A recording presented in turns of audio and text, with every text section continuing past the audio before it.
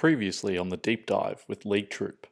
But you need to find the coach that aligns to what you need and what you have for it to work. And I've just been lucky that the success that I've had has been purely because of that symbiotic relationship that we've been able to make it work.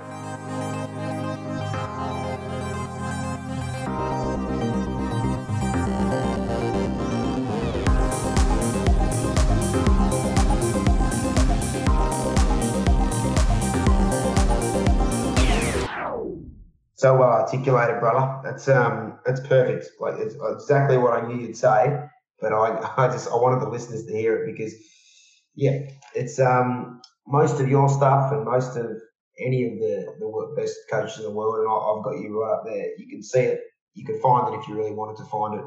You can email you for it if you. But it's not about that. There's lots of intangibles that go, and that's the thing. Someone like a Jake and all these other elites you've got. Tell us about the way it looks currently before we get into real quick fire and less full-on questions. The way it looks at the moment, buddy, the club, the setup, and what you've got going in your current coaching setup. Yeah, so I didn't make any announcements about Team Boulder until after the Olympic trials. Like, I felt that, I'd already made the decision. Like, I left the Boulder Track Club shortly after John passed away, or maybe at the end of 2018. But my athletes still represented the Boulder Track Club, and I was just happy for them to do that. I had no desire to start a club. I didn't want a group. I had 4 or 5 athletes, and I just wanted to stay with that. I had a lot of self-doubt and lost a lot of confidence after what happened. And, I don't know, like I didn't even know if I wanted to be here. So I just sort of gone about my coaching pretty quietly and just, just trying to work me out and where I was. And, just sort of through the course of 2019, I sort of felt like things needed to change. And particularly with my athletes, like they were not happy with the Boulder Track Club, but they stayed with the Boulder Track Club just because I had started it and they knew that I'd been a part of it. And, I don't know, I guess I just needed to grow some nuts and just, make the choice. Like, all right, if we do this, we go with this. And, I set it up correctly and I learned from my mistakes, and that's pretty much what we've done. So the club that we've got doesn't have a board. It's not going to have a committee. It's going to be run by me. We've already got a youth team, a teenager team. We've got a community team, a coaching team, an elite team. I haven't even promoted it. We've already got over 70 members that are a part of this. I'm sure once, at the moment with obviously COVID-19, it's pointless promoting it because we don't have group training. We can't do group training. So it's not a great time to really launch this stuff. So, I mean, everything is just word of mouth at the moment. And those that have been part of BTC that had left for whatever reason have signed up, and all the kids that were part of our youth team and teenage team that my wife coaches have all joined up. Everyone that I've coached has joined up, and I've got an elite team. So I'm not about numbers. Like, I don't want to have that club of 150, 200, 250. Again, it just creates drama. I'm just all about substance and just making sure that it's organic and it's pure. People sign up. We'll have club perks that you get. You'll get an awesome uniform that everyone gets to be a part of, whether you're a 5-year-old or a 85-year-old.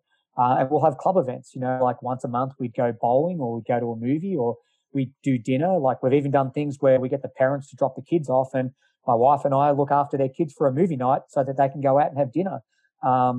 It's just little things like that, little things that as clubs in Australia we've been a part of, and that's what we've done. And we've never thought anything about it. Like, that's just the volunteers just do it. And I mean, I don't get paid. I mean, the BTC, I never got paid. And, here with Team Boulder, I'm not going to get paid, but that's just what clubs are. They're communities. They come together. They celebrate together. They really really immerse themselves into wearing the uniform. Like, the uniform's like a badge of honor. They're part of something. They believe in something. And, everyone that's part of it, they're in it together. So whether it's volunteers, community club members, our youth or elite, they're all part of it. And my elite know that at the end of the day, like, they're role models for this club. When they get out there, they represent our members. They represent our community. And I've always been extremely delicate in the uniforms that I created. Like, when I created the Geelong uniform, that Sammy that's on there, that was the original logo of Geelong back in the 70s and 80s. And I wanted to bring it back out again because it had substance. And obviously the blue and white strip is just for Geelong. But and when I started the Boulder Track Club, we brought out the Colorado colours, and we looked at the flat irons and we immersed that in. And, Team Boulder, has the Colorado logo, but it has me immersed in the middle of it. That was when I won Zatopek in 2002. But it has the Colorado colours, which is like navy blue, red, yellow, and white. But they're all the things that you want people to be a part of. So I think club's important. I think it you self-identify by being part of something, whether it's a running club, a football club, a cricket club. You self-identify, and that's what you believe in. Whether you're a local cricketer or a national cricketer or an international cricketer, that's what you believe in. And so I think it's cool when you can create a club that people believe in, they support, they really embody what you want. And, so with this, I'm excited about just creating a culture of acceptance, a culture of being the best that you can be, and a culture of celebrating everyone regardless of ability and age. Yeah, you said that well, and I couldn't agree more.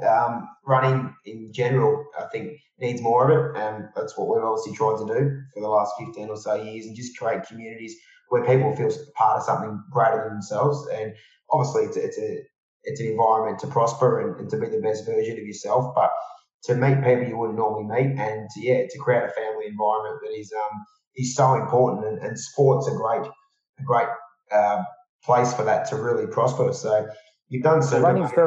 Running's very individual, and so a lot of people run because they've had health issues and they need to run, or they run because they want to meet a friend, or they're running to support a charity, or like it's losing weight, like it's health, fitness, and it can be quite insular, and so trying to get people to break down those barriers to realize that regardless of level of ability, like we all have goals that we want to achieve. Like I'll never forget the story. I was in a bar in Manchester after the Great North Run, and a guy had asked me, what I'd run for the marathon, and I told him I'd run 2:09, and he's like, "Oh God, I can't believe it! Oh, it's amazing." I was like, "Well, what have you ran?" And he'd run like 4.5 hours.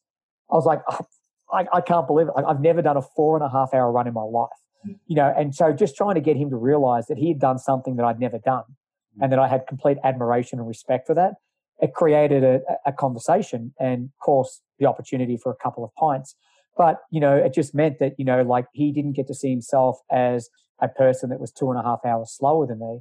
He got to see himself as someone that I looked at on an equal keel, that, he did something that I've never done, and I admired and respected that. So, in society, we all get caught up by being insular, like being behind closed doors, being a keyboard warrior, and putting our thoughts and feelings out on Facebook and Twitter and Instagram. And I think we've forgotten how to realize that what you're going through, others are going through it as well. And there's greater strength in numbers. And so, if we can break down those barriers to get people to realize that, and that's why I love the Australian club system. Like, when people get involved, a lot of them don't know anyone. They just see it and they start up. And if they don't like it, they'll then go and join another club. But, most that join like it, and they end up becoming the most faithful people that there are. And then when they're going to retire from whatever level they're at, they become volunteers. They become community leaders, and they stay in those clubs for years. I mean, I love football clubs and netball clubs that have all of that. Like I said, it really embodies what the true spirit of club participation is all about. So true, and we'll finish off on that, because the club system is one of the great things in Australian athletics, football, netball, and there's nothing better than you played under 10 somewhere and you're still volunteering as a 60-year-old behind the bar or in the canteen, or just helping out anywhere. And I think we do it well. And you probably have noticed that in the States, where it's possibly not as frequent. Like what happens when you turn 20? What happens when you get out of college and you're not an elite? Like what happens there? Just quickly touch on for the listeners, and then we'll move on to these quick fires. If I'm a 24-year-old in New York, where do I go after NCAA? Well, it all depends. Like if you're successful, you will be recruited to another club, or you might pick up sponsorship. If you're not, there's a high attrition rate. Like a lot of those athletes just end up quitting. Their highest point is their 4 years of college, then they get a job. And then, maybe a few years later, they're just like, oh, I need to get back into running. I miss running. And then they just join a local club, So, you could join, the Hares and Hounds in New York. But it's just, there are clubs that you can be a part of. But it's just such a high attrition rate because you go from NCAAs, whether you're Division 1, Division 2, Division 3, NAI, National Junior College, and everything is about those years. Like college coaches only care about winning national championships, indoors, outdoors, and cross country. So you spend 4 years being absolutely flogged. Then you come out, and then the last thing you're thinking about is about running, unless you're a superstar and you got a contract. And then usually a lot of those athletes that are superstars don't have longevity because they've spent a lot of their life savings during their collegiate career. So they come out and, they're just trying to survive on whatever superannuation they've got left. So it's tough, but there are club support systems, but it's such a huge drop, and there are a few sub-elite teams. But those sub-elite teams come with, their own problems, right? Because they're not elite, but they want to be better than the recreational runner. So they put themselves on a pedestal to make themselves sound elite. And it just creates its own issues. Like in Australia, we don't have that crap. If you're good, you're good. If you're not, you're not. And everyone recognizes and understands that. And but just here, it's a little bit more polarizing because people could be a brand ambassador where they might get, one free pair of shoes every 3 months, but they classify themselves as a sponsored athlete. To me, a sponsored athlete is you're getting paid. I got paid well when I was at Nike. I got paid well when I was at ASICS. I got paid to stand on the start line of international marathons. That's elite. Just getting a free product just so that you can promote yourself on social media, for a brand, to me, you're a brand ambassador. And there's a huge differential between the two. And I guess that's just my gripe having been a previous elite athlete. I know what the word elite means and what it truly is. And I think that's probably some of the reasons why I struggled with some athletes that I had originally coached because they're a 3-hour marathoner telling me they're elite. And I'm like, Paula Radcliffe holds a world record at 2:15. Like you're 45 minutes off it. Like seriously, if you can't run 2:30, 2:35, you're not elite. And I think that just rubbed up on some women, and it's the same with men. Like I ran 2:09. Like back in the 80s, if you broke 2:10, you were a superstar, and yet we're patting people on the back for breaking 2:15.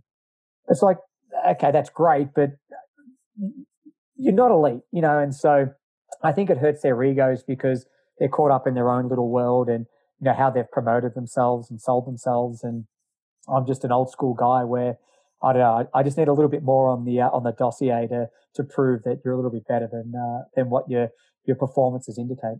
Yeah, bloody oath. And also, I love the way when you've gone over there, you've still tried to encourage people to work like athletes 15, 20 hours a week type setup, yep. And not be so ultra consumed and just be consumed by the sport where it doesn't even become not even the nearest bit fun anymore. And you've spoke about this, so spend a couple of minutes on that because it's so important, and it doesn't have to be work, anything that takes them away from the sport. 20 hours a week of doing something outside of running is 20 hours less of thinking about running. So the job is to try and make sure that, young athletes aren't just 24 hours a day, 7 days a week thinking about running, because you then start to analyze, overanalyze, and then psychoanalyze. And then before you know it, you're physically depleted because of all the whole thought process of thinking about everything. So I try to make sure that at least 20 hours a week, they're doing a part-time job. It's 20 hours a week of thinking about something else. It's 20 hours a week of interacting with other people. And then it also means that that's 20 hours of not thinking about running. So you've saved yourself a little bit of physical depletion. And, I worked at Westpac Bank, sort of 97, 98, 99, which ended up, it was Bank of Melbourne, I think at the time. And it was 20 hours a week that I really enjoyed it. I didn't have to think about running, and I was running well doing it. Then I had some success and decided, after Sydney, I was going to be a full-time athlete, and I was a full-time athlete, and I didn't really improve in my times. My times were consistent, but yet I was putting more effort, more thought, and more training in, and unfortunately, there was a negative reaction to it. So with your coaching at the moment, hang on, right? Just having a coaching fit. Continue on, great man. All right, fire away. No, that was good. I just listen. The thing about this is it's doesn't just apply to running either. Like it's everything in life as well. So what Troopy's talking about the last couple of hours, like everybody can take this out of there. I believe, especially we're in a time of our life that's unprecedented and probably it's a once in a couple hundred years type thing we're going through at the moment with the COVID lockdown. So if you can take something out of the silver lining of what we're going through and listen to what Troop is saying, it's so simple, isn't it? It's not complicated. It is. Well, I mean, I feel like the world at the moment is very complicated. I mean, I don't think we can downplay COVID-19. I mean, people are dying and, people are sick and, people have been furloughed or they lost their jobs and, we're going to see an economic downfall and possibly recession. And, it's very hard to try and be optimistic and simplistic in this time when there's so much hardship. For me, to try and get through everything is I try to look at the glass being half full and not half empty. And I know that there are people out there that have lost loved ones. I mean, today was on Facebook and a guy that I don't know personally, but a guy that has been interacting with me on social media for almost 10 years passed away about 2 weeks ago. And I didn't even know.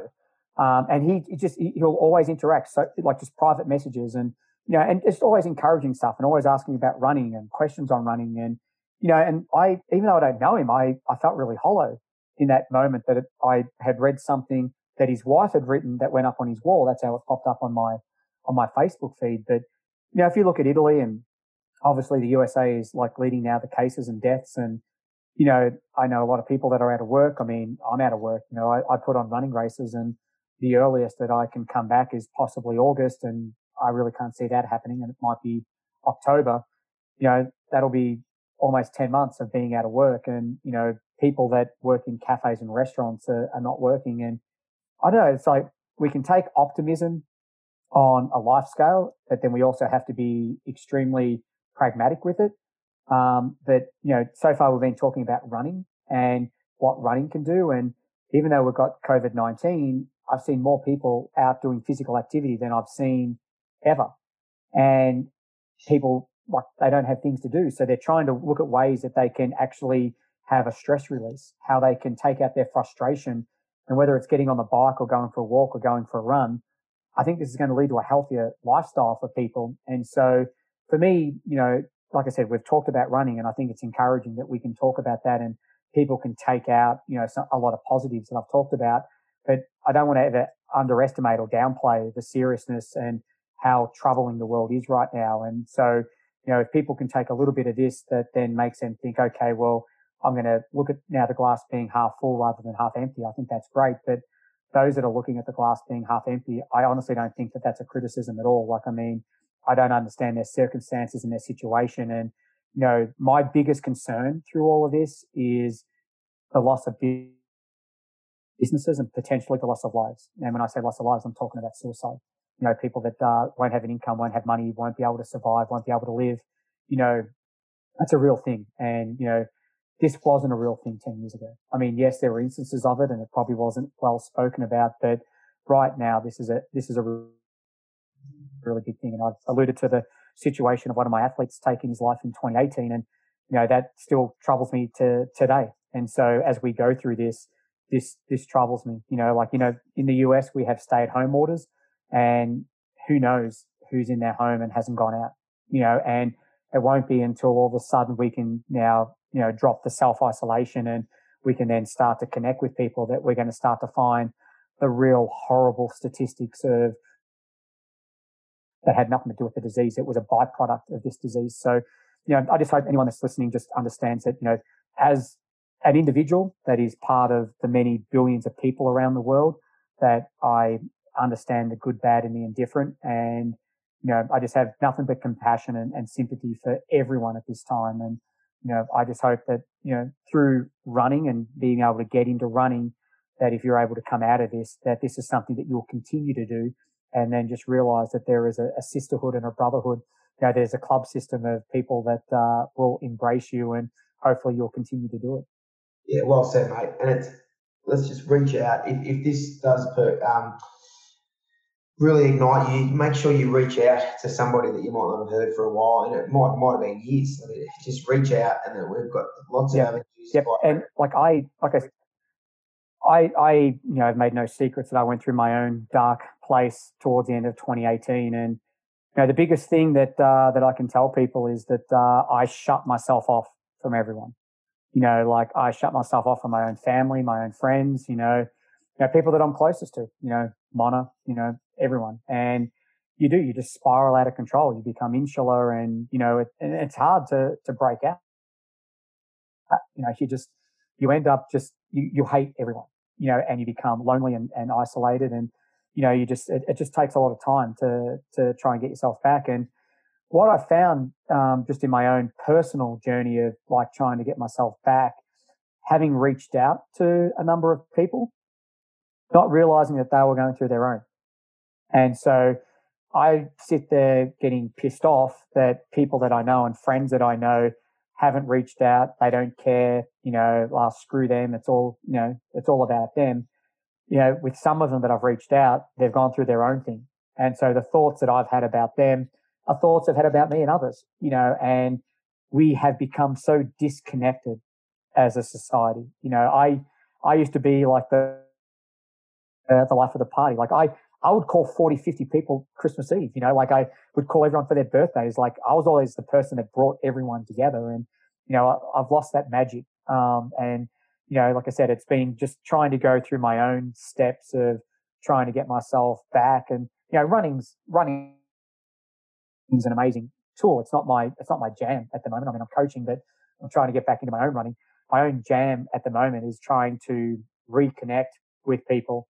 And obviously we can't touch, we can't sense, we can't feel, but at least through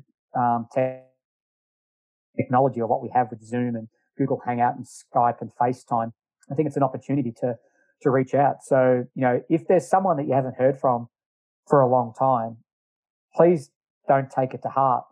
They've probably just gone through something that you've gone through, and they've become disconnected and broken as well. And it takes a big man to start reaching out to people. I won't say it's putting out the olive branch, because the olive branch means that there's been a problem and you're trying to smooth it over.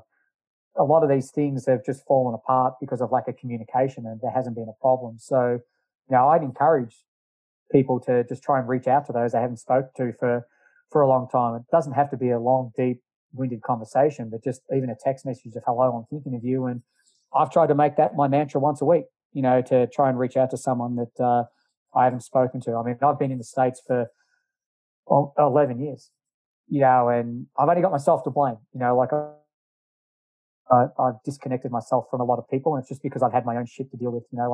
I lost a running store and lost an athlete, and just life just kicked me in the nuts, and I ended up just losing my own identity. And so, as I start to work through this process of trying to get myself to feeling like I guess I'm never going to be the same person that I was, but if I can get myself back to feeling content about myself, I think that just goes a long way. So, like I said, I'm just looking forward to, despite the severity of what we're dealing with, it's an opportunity to actually reconnect and get back to basics, because somewhere along the line we all lost it. Mate, yeah, thanks so much for sharing. That's so true. That's what I meant by keeping it simple.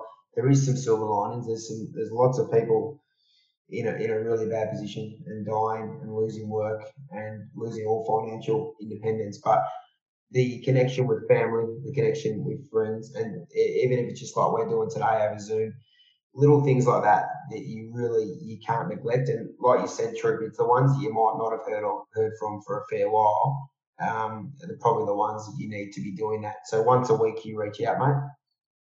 I do. I've just made it an effort to just send a message. I mean, I did a FaceTime with a friend of mine I haven't spoken to for quite a while on Friday. I just sent him out a message and just said that I thought he was an awesome person, and he's a soft tissue therapist, and so he works with people and athletes every day, and he doesn't have that opportunity. And I know he's a people person, and that he would be he'd just be struggling, and so I just sort of wanted to reach out and just say good day to him. I mean, even friends that I've got in Australia, like, close friends, it's just, there's a lot of people that, like I said, I've gone from being extremely popular to just being individualistic and, just focused on myself and insular, and certainly forgotten, I just forgot mateship, and so I was so focused on trying to make this running store the best running store in the world, and coaching. And, I came to the US, in a way that, like, I was like, if I can make it in the US, I'll make it anywhere.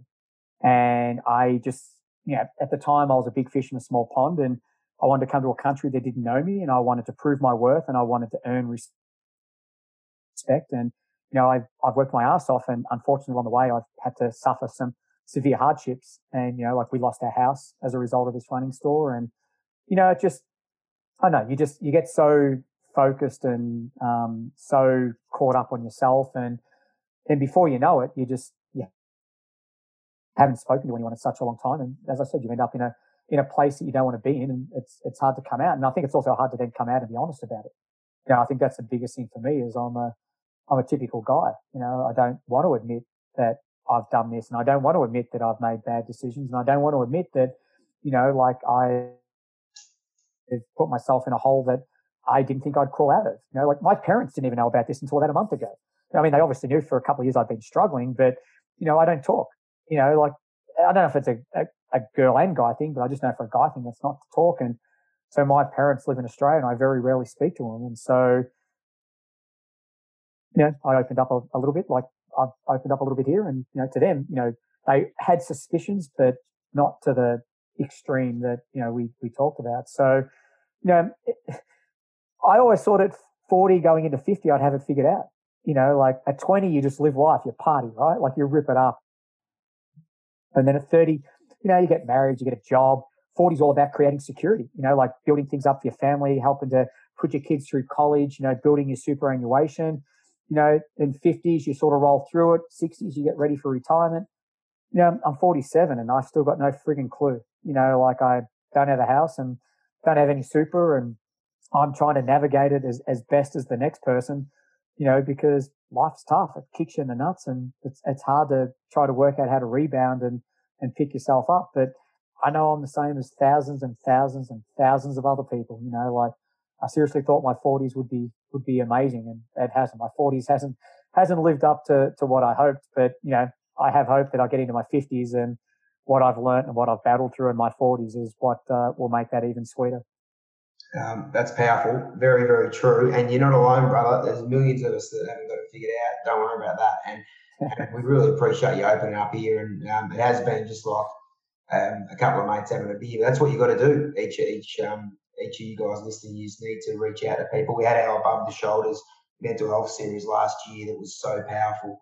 We had 4 males really open up trooping last year on the series, and it was just so powerful, some of the stories. So we really need to reach out to friends, old boyfriends, girlfriends, family, doesn't matter who it is, old school acquaintances. Just reach out if you feel like there's something pulling you to reach out. Just send a text, or not just like Troopy did, send a text and just hook up a FaceTime chat. Like, it could be a 5-minute chat. It could just be a text to say, I'm thinking about you, but and you're a good person, or I remember when this happened. Those kind of things are so important and so powerful. Well, a lot of people that are going through things, they're not going to be a lot of people that are going through things, they're not going to be the ones to reach out, and so I think those that are actually okay and are going good probably just need to scroll through their phone and just look at someone they haven't spoken to for a while, or take a look at their emails and just, go through their friends list and just see who they haven't spoken to. So, I know myself, I mean, I'm not going to go into detail about, what I've gone through. I'm only obviously going to, just touch on the tip of the iceberg. But I think anyone that just tips on the bit of the iceberg, you don't have to go into detail to realize that they've gone through some hardship. And I don't think, people that are going through stuff need to open up. I think it's just having someone that knows them that reaches out. Like, I mean, that's the most important thing. And as I said, I think people just were like, oh, well, Lee, always being the center of attention. He's always the guy that reaches out. He's always the guy that organizes the party. He's always the guy that does this. And all of a sudden, I'm not doing it. I just think, well, people are like, oh, well, he's busy. He's got that, rather than just like, oh, that's uncharacteristic. Like, probably should just send a message. But then on the flip side, I should be doing the same thing, right? So it's a two-way street. It's not any person that should have to be greater than the other. It's just trying to keep it equal and even. And if you do care about someone and you do have feelings for someone, then just reach out. It's not that hard. It doesn't cost you anything just to send a text or, like I said, to send an email or just make a phone call. And you don't have to go into detail. You just got to check in. And, I've said this once and I've said it 1,000 times. Like, I feel like words are cheap.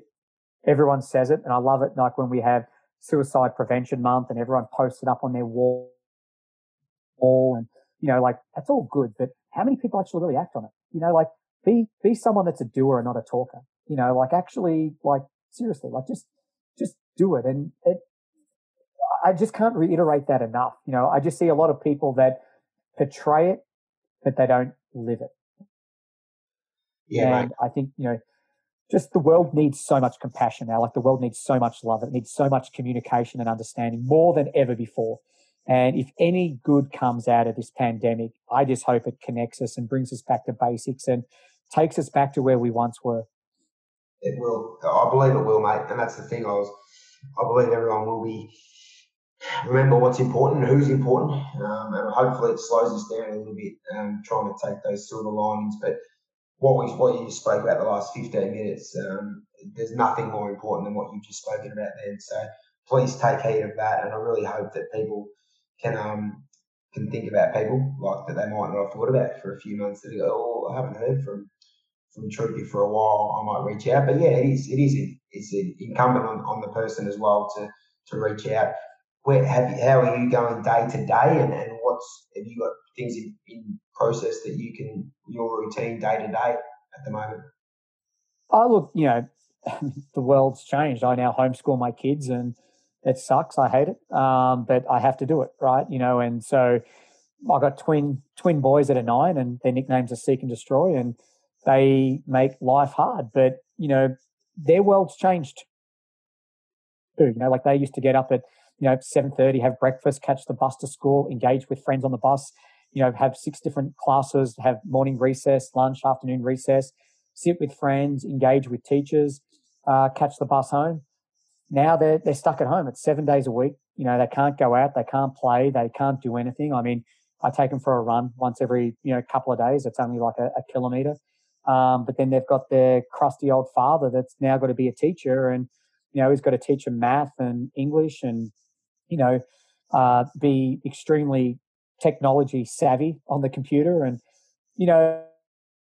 it's hard, and I'm obviously not working. So I'm trying to cook. So I'm doing breakfast, lunch, dinner, and trying to help out where I can. Luckily my wife's got a job, and, my world's been turned upside down. So I don't really have a chance to wallow at the moment. One thing I will say is one of the greatest things that I've had through all of this has been my kids. Just to have, my boys and my daughter, and to be able to squeeze them, so hard, when times are tough, has been an unbelievable vice for me, and I'm not downplaying my wife or anything like that, but I've just been lucky with my kids, because it's just like, it's something that's far greater than me. And it's something that, like I have an obligation and a responsibility, and they're things that I take like importantly. So like I said, now that our world has been turned upside down, I mean, 6 weeks ago, Jake Riley just qualified for the Olympic Games. It was like one of the highest coaching moments of my life and one of the greatest athletic performances of his life. And 6 weeks later, there's no Olympics until 2021. There'll be no racing until at least, the latter part of the year.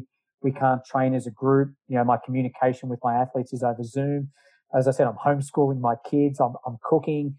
I don't think it really is a day by day thing. I think it's just like, I have to get my hands dirty, and this is a job that I need to do, and I've just got to do it. So,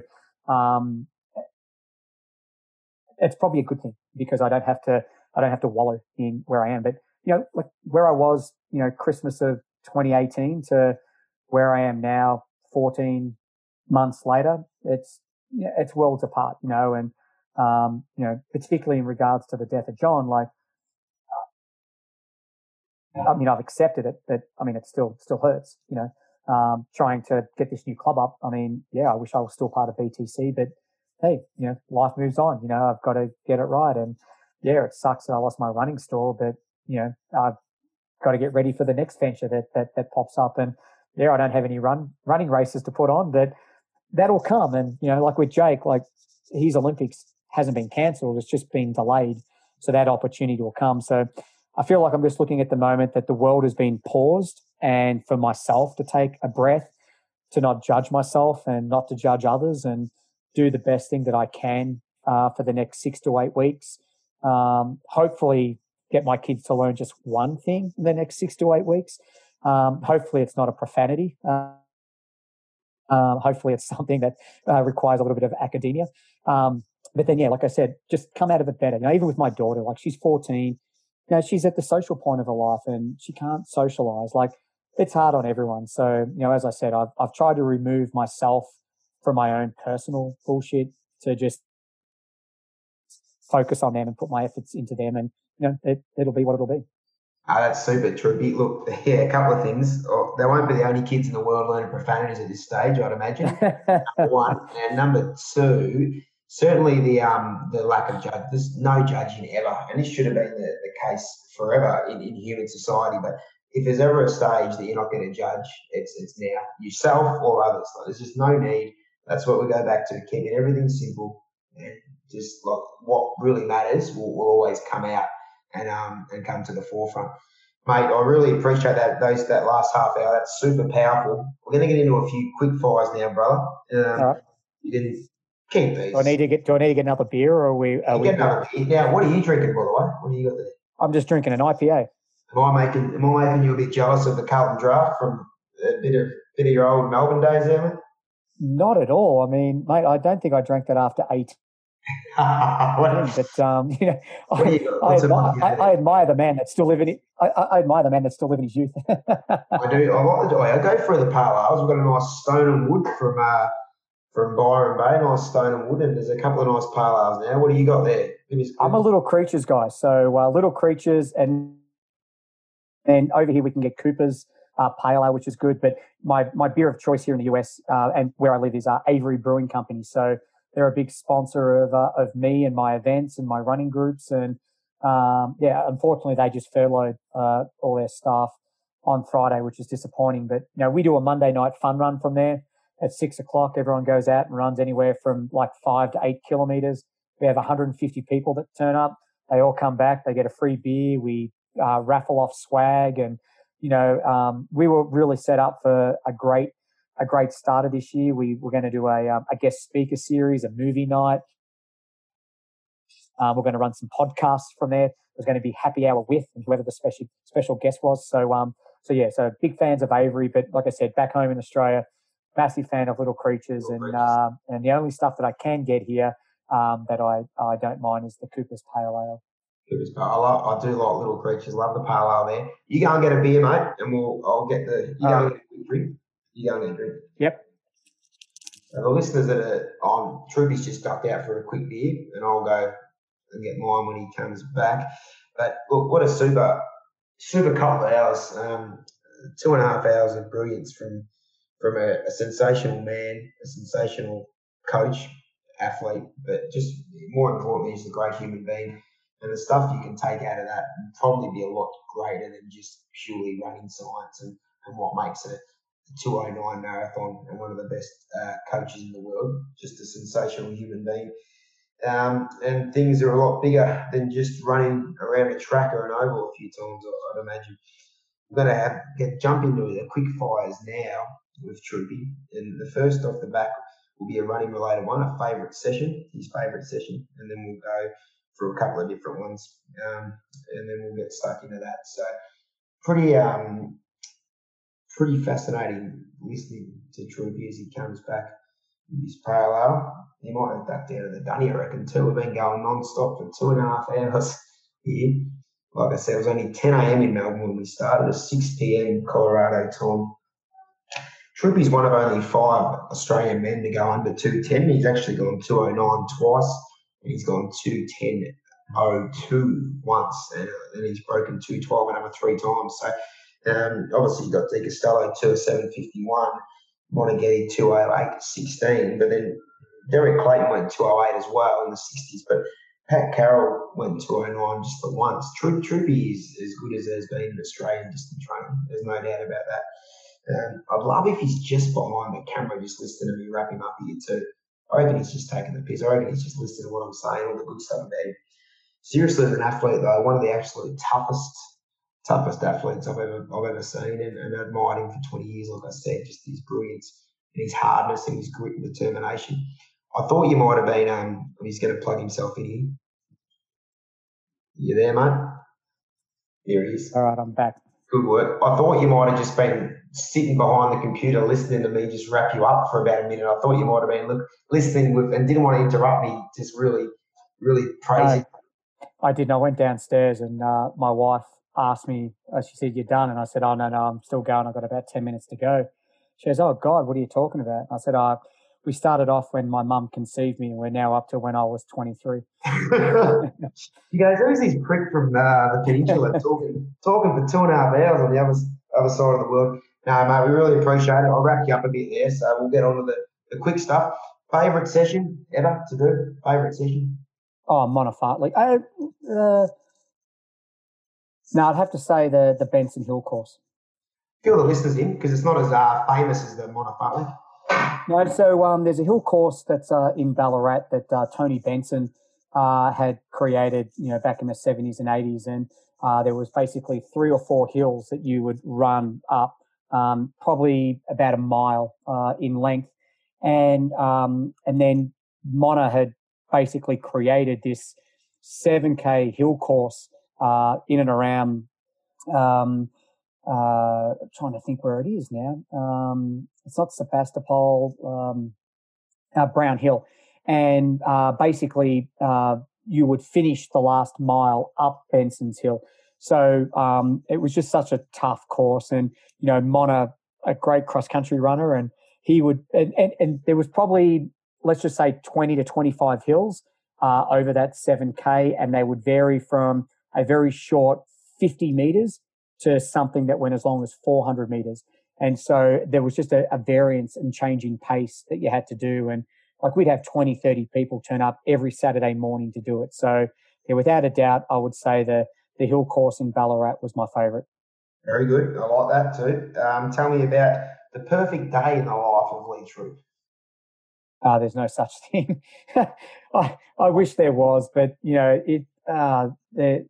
there really isn't. I mean, God, I guess if I could fast forward in 20 years' time, I'd be living on a beach. I'd get up at 6 o'clock in the morning and I'd go out for a run or a stroll and come back and have breakfast on the balcony overlooking the beach, do nothing through the day, maybe write out some programs, coach a few athletes, have lunch at the local surf lifesaving club, come back for a nana nap, then go out and have dinner and then go to bed. That would be the perfect life. But I don't think I've ever had a perfect life or a perfect day. Like it's just every day's been completely different of each other. So you're making me very sad and emotional now. No, that's a real answer.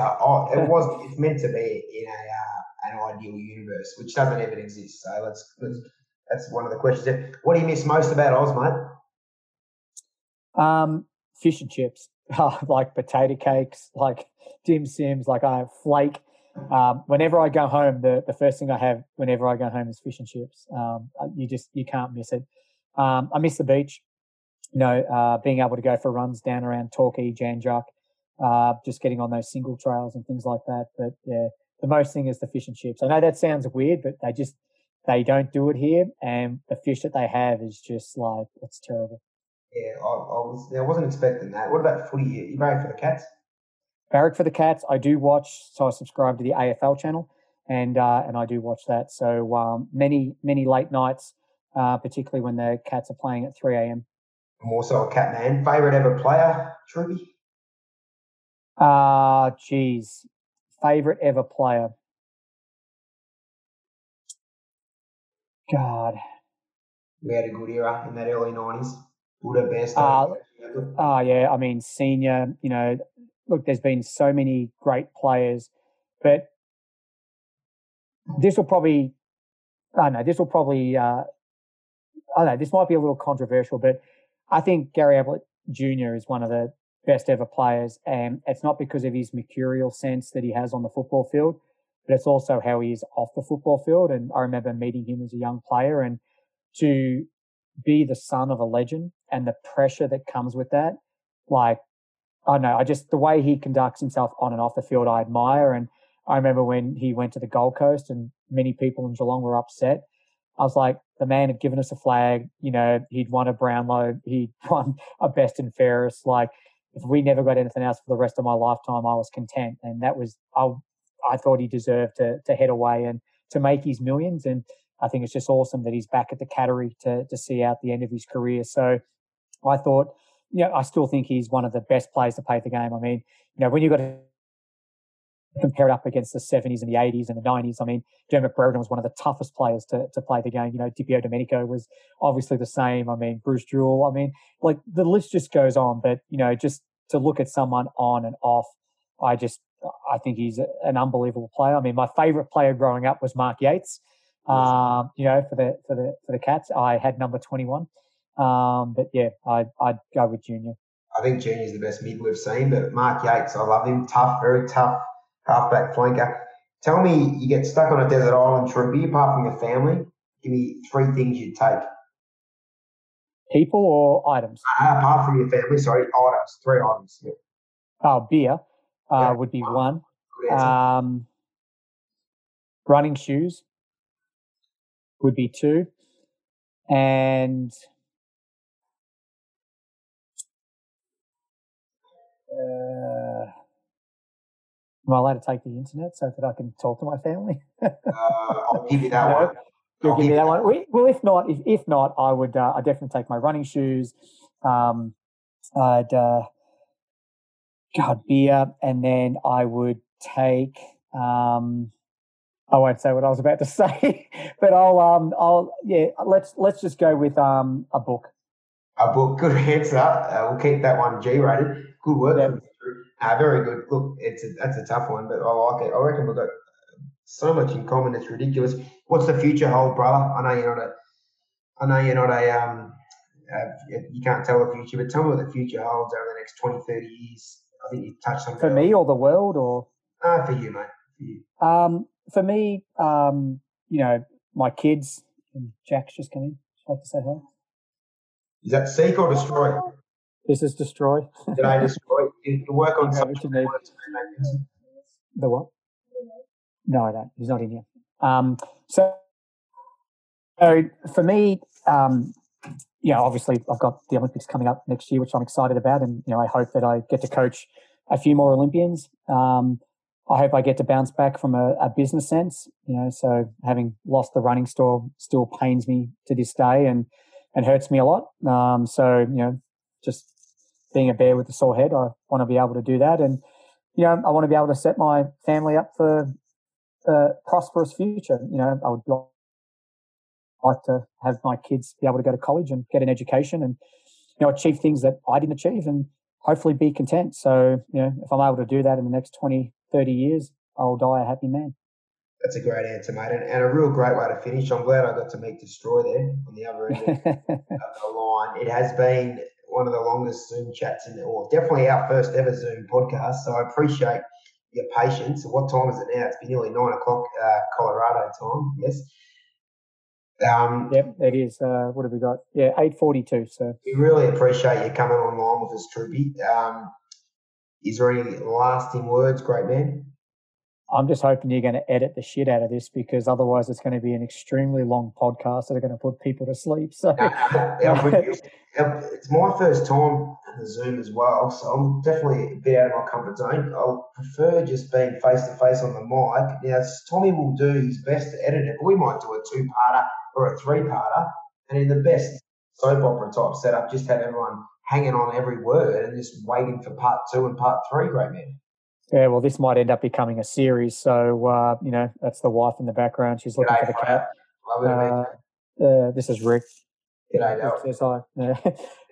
This might end up being a 6-part series. So it's been good. Now, it was 6-parters, all good. I will leave it there. But thanks so much. And Troopy is one of the greatest ever, as I mentioned when he went to get a beer, one of the greatest ever Australian athletes, and he deserves all the recognition he gets.